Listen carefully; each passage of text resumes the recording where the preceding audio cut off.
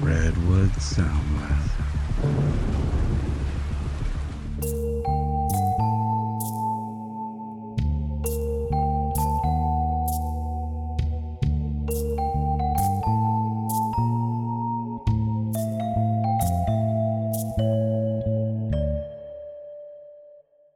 Hello, everyone. Welcome to this week's episode of Watch No Evil. This is Zach. And this is Matt. And today we will be discussing Diablo Cody's Jennifer's Body, a 2009 film in which Megan Fox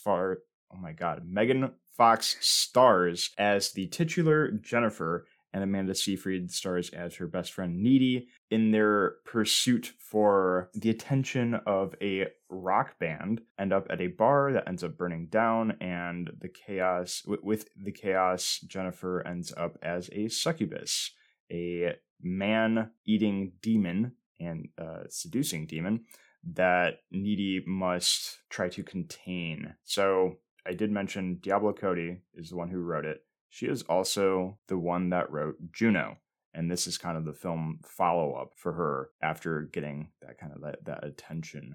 I think when you know that it's the same person, it's like so obvious given like the sense of humor and just the style of writing. But this more or less tanked the momentum that she had after Juno. And I think a lot of the conversation we had around this movie is what the movie's intentions were and what Diablo Cody's intentions were and the director's intentions were versus how it was marketed versus how it was received. So this was actually your first time seeing this movie, right? It was. It was interesting to get your first impressions on it. And you also said that you weren't super aware of how this was marketed at the time of its release, right? No, I was not. I'm interested to hear like what your original impressions were. I liked the movie. I thought it was a good movie. Good. Diablo Cody is a University of Iowa alumni. Oh, really? Yeah, and also I find it interesting that after Jennifer's Body, she did continue to like go on and do other things because obviously she won the Academy Award for Juno. Right? That's like huge. She won a BAFTA. Doesn't end your career after that. No, one film doesn't end your career, and also she like won everything. And in fact, she immediately went on to win a Tony Award for Jagged Little Pill. Oh, so I didn't know. I think Diablo Cody is doing okay. There is a particular wit to her writing style that is so funny and so sincere, in that I think when a lot of people try to write with that level of comedic wit, it comes off really forced.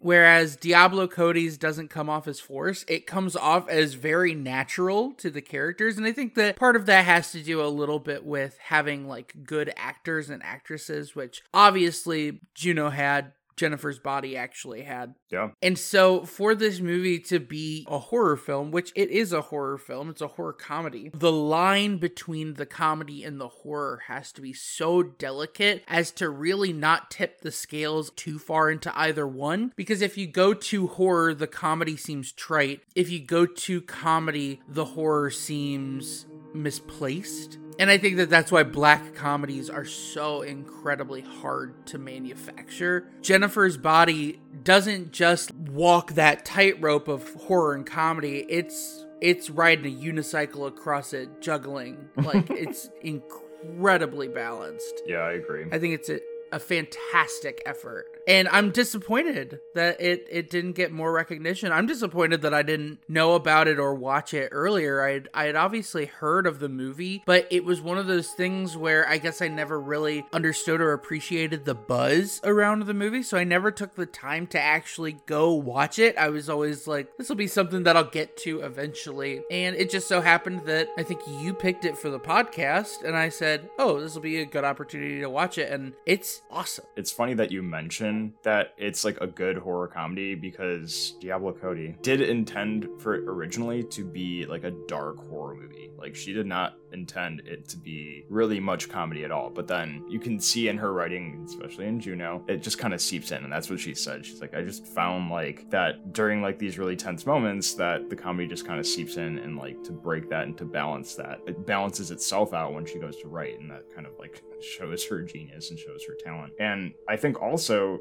like you mentioned, you gotta have good actors to portray that too. And I mean, it's got Megan Fox, who was like the hot thing at the time. She was very at the forefront. And also Amanda Seyfried was like up and coming. So like these were big names at the time. And then you have J.K. Simmons just kind of thrown in there. And like he's not a, C-list actor or anything. And I think Megan Fox did such a good job delivering that humor. And she does such a good job with like the range in this. Because some of it is like she kind of has to act spooky and kind of like badass at times, but then immediately break that down into like a boob joke, and she does such a good job with it. This movie really showed that Megan Fox is an excellent actor. Mm-hmm. In this movie in particular, her acting is stellar. Amanda Seyfried's acting is always stellar. And to have both of them go up against each other in terms of acting, typically I think that you always have to worry about, again, balance. If Amanda Seyfried, from an acting standpoint, way outshines Megan Fox, then the whole movie just kind of feels like the Amanda Seyfried show. Same thing,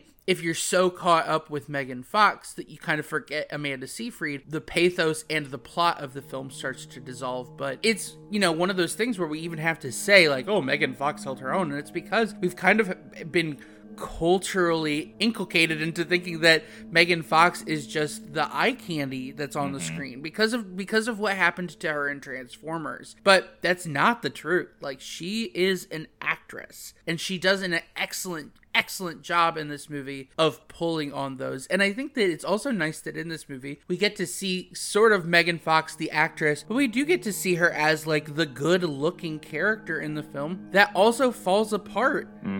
We see her not looking so important. Great. She's not full beat makeup wise, and she's not perfect. She actually has moments where the makeup is gone and she looks like a normal person. And she has that self-consciousness that is like so human. You don't think of someone like Megan Fox being that level of self-aware, really. Yeah, and then you kind of get to understand that the way that she's portrayed in this and in Transformers and in a lot of media in general is very much a veneer that has just kind of been forced on her a little bit. It's exploitative.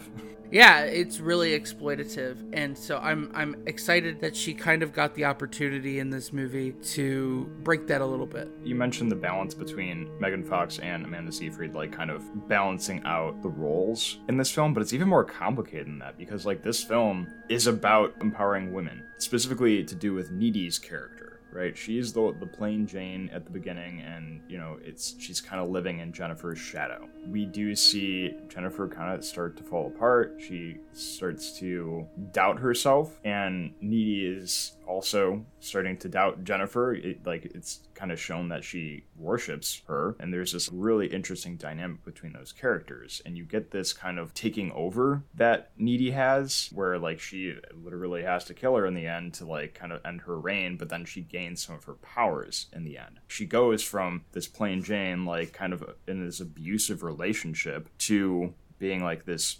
strong woman that we see both at the beginning and the end. I think it's also interesting how they start with the end of the movie, and you get to see where she ends up, and then you get to see her in like, the dork glasses, and like that all being said, it's not like she's self-conscious about it. They show Jennifer to be like really image focused on herself, and to do with Needy too, but Needy never is like, oh man, I wish I didn't have to wear these dorky glasses, or like, oh, I have this like really fluffy looking formal dress, I wish I was wearing something else. But she's not self-conscious, not nearly as much as Jennifer is. Thank God we have a movie where the homely girl doesn't let down the ponytail, take off the glasses, get contacts, put on some full coverage foundation, some eyeliner, and some eyeshadow.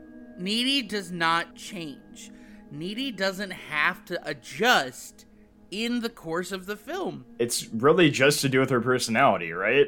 Yeah, like it just she breaks that becomes she becomes more confident and then goes to prison. But it's part of it. Yeah, it's hard to look at this movie and think that Jennifer is a villain. Even seeing all of the things that she does in the film, she's not a villain. She is first and foremost a victim, and she's literally possessed by a succubus. Well, okay, so I kind of disagree here, right? Yeah, Okay. She's a victim in that respect. Like, she's literally a murder victim, but also she's kind of a bully, isn't she? To Needy. But we don't really get how much of the bullying is unfounded until like the end of the movie, I would say. I feel like you get a sense of it pretty much right away because like we know the characters at play here. We've seen them before. Sure. Okay, so let me rephrase. It's very hard for me to look at this movie and think that Jennifer is a villain because at the forefront, she of course is a murder victim, but she also is more than that, and I think that this movie is obviously an allegory for assault and what it does to people. Yeah. She's a victim to kind of in the same way that Megan Fox is. She's a victim to her social image and the way that specifically men treat her, which makes her more vulnerable to disrespect. It is one of those things where Needy, because we kind of see her as looking more homely, her interactions with the band are immediately dismissive. It's like they don't even see her, which also has the unintended consequences of then portraying this story as one where the homely girl is less susceptible to assault. Horrible thing to say, but that I think is the message that this movie is trying to get across by them choosing Jennifer. I think that plays into the exploitative message here. I think we're getting into some of the irony there because like these are like kind of like the central messages and themes, right? Is this exploitation image and like the dynamic of the friendship between these two girls that are shown to be different sides of the spectrum there. But then we kind of get into what the PR disaster of this movie was in that Fox, not Megan Fox, but the like media company Fox marketed this as like this central kind of thing. And like, yeah, it's called Jennifer's Body, but like there's the joke there. And it's also about Jennifer's body being possessed by a demon, right? I remember at the time like seeing commercials like with the trailer, and it's like just that scene where Megan Fox is like coming out of that lake or whatever, and she's like dripping wet, and like, you know, it's like this really exploitative image. They're like, hey, hot girl in movie, right? You're gonna go see this because you get to ogle Megan Fox, right? And that kind of marketing, as much as we can say sex sells, like for a feature-length film that is also being marketed to be a horror movie, it's a very niche. It doesn't. Right, it doesn't work. Like, who are you appealing to? Like 13-year-old boys that are absolutely not going to be able to go to see an R-rated movie on their own? Like, and it's just a really weird thing. And the marketing for this was completely counter to the messages at play. Yeah, we do get that content in the film, but it's like, that's part of the comedy. That's part of like the irony. It's part of the message. It's just a necessary evil. We talk about this with Perfect Blue. You can't make a point about exploitation without doing a little exploiting yourself, because you've got to show. You've got to show it. You can't just talk about it. It's not effective. Mm-hmm. Yeah, again, it walks a line with how it portrays these characters. Does it pass the Bechdel test? Yeah. The Bechdel test is a test by Jennifer Bechdel. First of all, it is a comedy. The whole point of the Bechdel test, I do believe that it shows up in Fun Home, which was written by Alison Bechdel, as a way to describe the relationship between characters in a movie. The notes are, if a movie passes the Bechdel test, are at least two women. These women talk to each other. They discuss something other than a man. Yeah. It's a joke within the Fun Home universe too. So yes, of course this passes the Bechdel test. Right, that's most of the movie. In fact, there's kind of a very interesting lesbian subtext in this movie. Yeah, I think that's also... I want to hear you talk about that as the resident expert on watching queer people interact.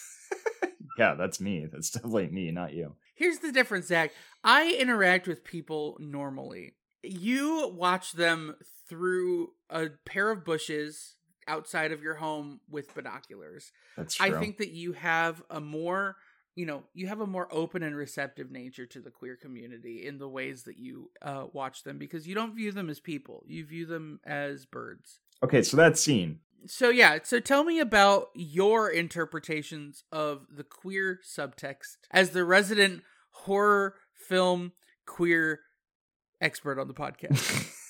No, stop. as the horror film expert on queer horror in the podcast. That was okay. Yeah, sure. So actually, leave it all in. Yeah. Okay. Totally. No. So there is actually. So I cheated here. There is a interview that Diablo Cody did. She's done lots of interviews about this movie because of its reception and all that, and trying to like clear. She things won up 21 awards for Juno. Right.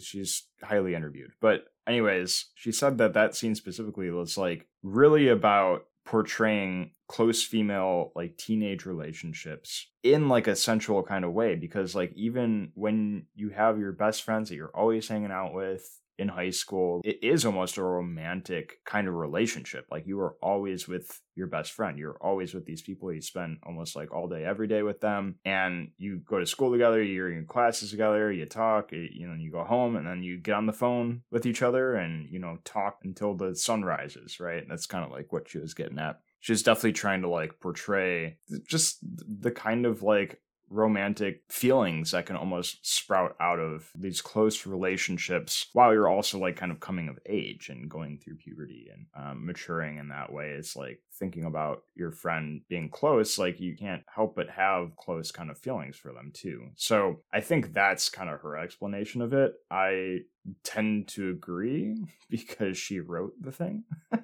But I think there is also this subtext of, like I said earlier, Needy like worshiping Jennifer. So to get that kind of attention from Jennifer is like, well, I can't not accept this. But then eventually she does pull away, and she's the one that says, what is going on here? Like, so I think that's the first step in the direction of her being the one to be in the more powerful role in that relationship. Absolutely. And it is Amanda Seyfried who breaks it off. Yeah. And I think that that's an interesting moment, that she is taking personal power back into the relationship between them, or at least she's gaining some power, because there is now this aloofness and this danger to Jennifer that I think makes Needy realize that she needs to be more independent of her. For sure. But I think that to have them do this, people would very easily call this queer baiting. Zach, as the resident expert on queer theory on the podcast, would you consider this queer baiting? I don't think that was the intention, but it could definitely be seen as such. Really? No. That's interesting, because I, as the not expert of queer theory, would say that I don't think that it's queer baiting. I think that this is a legitimately strong plot point in the film because it marks the turning of the movie. It also, I think, is an interesting idea if we start to kind of look at the film as this longer conceptual idea, which is that at the very end, Amanda Seyfried says, if you are bitten by a demon, you inherit some of its power. What is a kiss but a bite that's not so forceful? So I think that it was a little bit of a transference of that energy. Not like literal demonic energy, but I think that was an opportunity for the film to say, Needy has taken on some of the dominant qualities that Jennifer had, because they start to swap.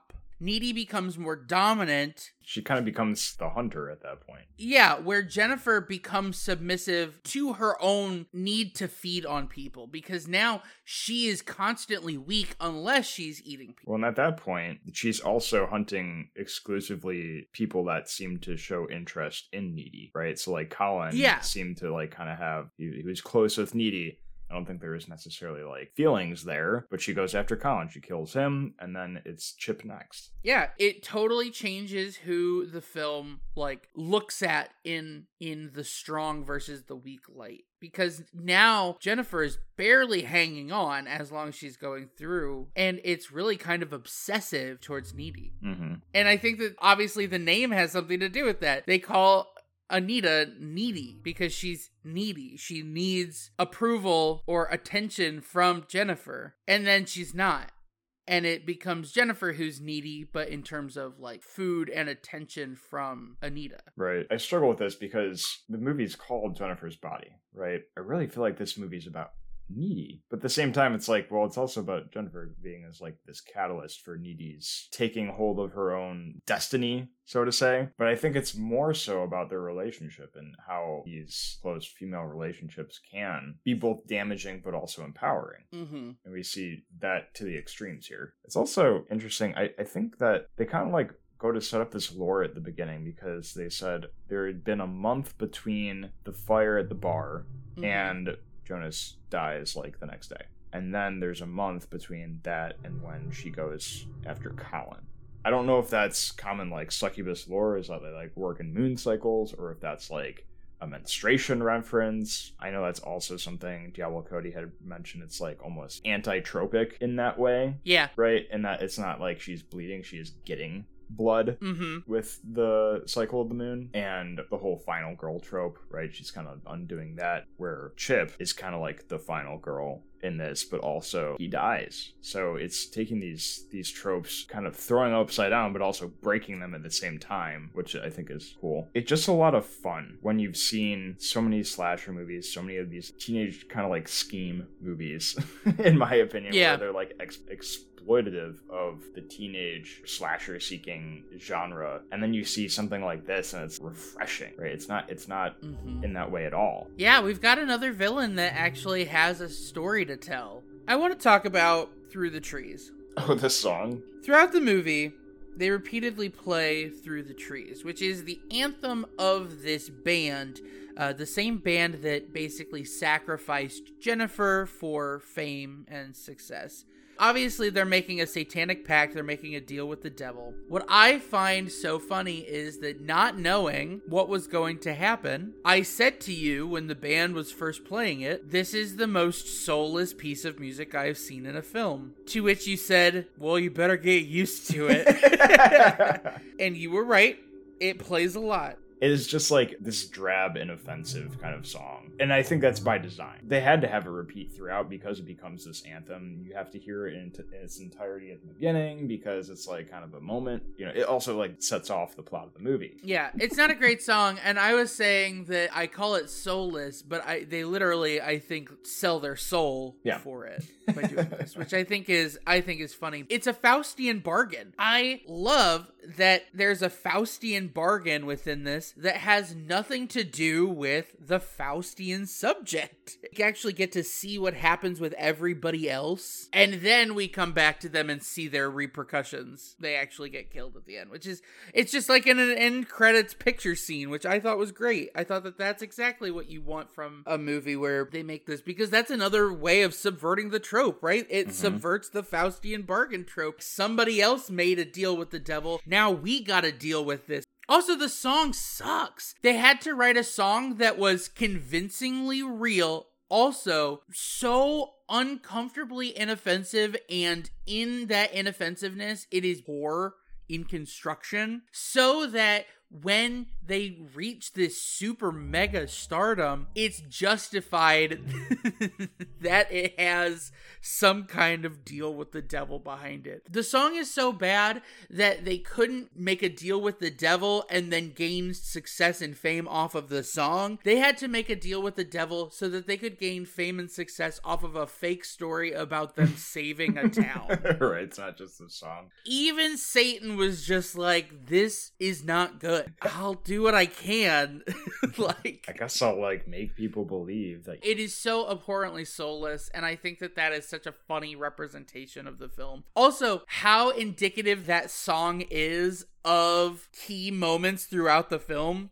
When it first happened, it was just like, oh, this is all just foreshadowing, isn't it? And yes, it is. What would you call the genre? They call themselves, because I remember the quote is like, oh, like, do you know how hard it is to be an indie rock band these days? Satan is our only hope to become popular. This is what a non-successful band that needs to sell their soul to Satan sounds and looks like. But I also find it really interesting that Needy, even though she's the one that kills Jennifer, she kind of like takes on this, almost like this responsibility of like, oh, she's my best friend, like she's killing all these boys and killed my boyfriend, like I gotta take care of this.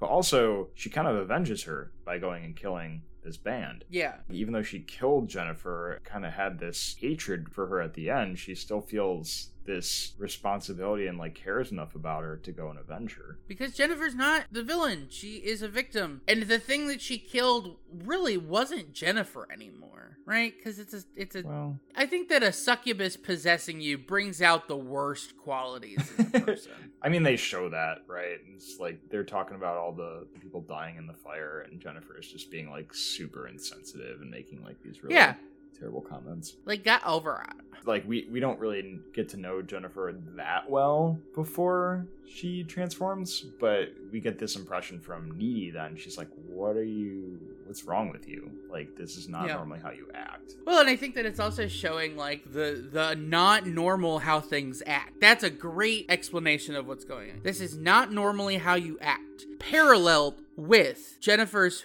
first on-screen kill. When they find his body, he's being eaten by a deer. Not normally how we think deer act. Right, that's weird. So there is an unnaturalness to that, and it's like the pecking order has been reversed. We don't eat the deer anymore. Now the deer are eating people. They've moved up in the food chain, the literal food chain. Mm-hmm. And it's so funny because while Jennifer is moving up in the literal food chain where she's eating people, so she's above humans, obviously, in terms of the social food chain, which is far more relevant and actually mentioned by Amanda Seyfried in the ending sequence, Jennifer's gone down a lot in the social food chain. She's not socially relevant anymore. Also in the people that she's eating, right? She goes from like the star football player to Colin, who is shown to be somewhat popular in his circle of friends, to Chip, who is just kind of like, you know, we don't really know that he has friends. We just know that he's dating Needy. I just want to talk about Chip as a character because, like, he's my favorite character in this movie. He's the outlet,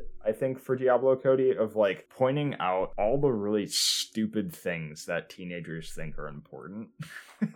He just, like, kind of points out how weird it is that Needy and Jennifer are, like, that close. He just, like, points out a lot of the flaws of teenagers and, like, what the hormones in their brains can make them do. I also like the quote, our library has an occult section. Yeah.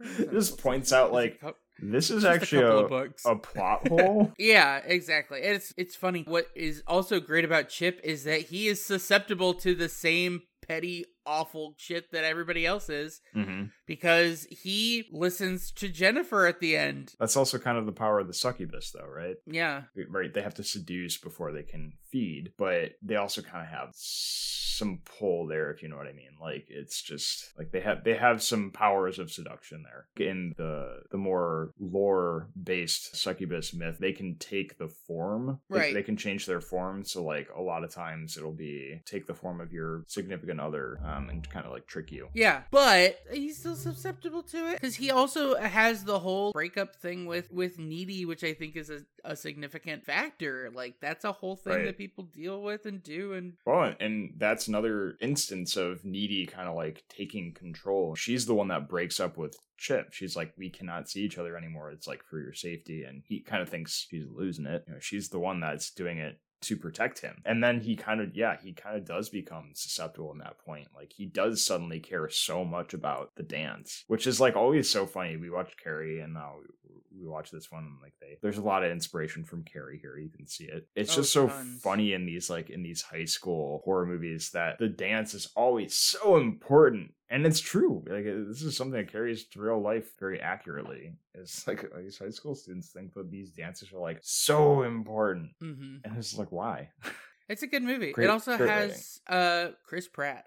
I also like that his character is completely inconsequential. It's me, Mario. It's me, Mario. No, that's too Italian. That was too the accent you did. Hey, it's me, Mario. Hey, it's me, Mario. Like a Hey, it's me, Mario. Like a Christoph Waltz accent. It's me. It's me, Mario. Mario. Mario. Mario. Mario. Okay, we're done. Do you think Mario would be a supporter of Benito Mussolini? Or do you think he would have been Yes. like... Okay. Mario would have been flying an airplane, throwing fireballs during the Blitz. And where's Bowser working in this situation? Bowser's on the ground in London. He's trying to keep things together. Is Bowser Winston Churchill? They're kind of built in similar ways. They're both kind of like these stocky dudes, you know? Oh, yeah. Oh, sorry. I was thinking you were talking about Mario and Bowser. Bowser and Winston Churchill look identical. They're the same person. / reptile. I don't know what he is, but... Thank you, everyone, for listening to this week's episode of Watch No Evil. This is Matt. And this is Zach. And remember, ain't no body like Jennifer's body, because Jennifer's body is possessed by a demon.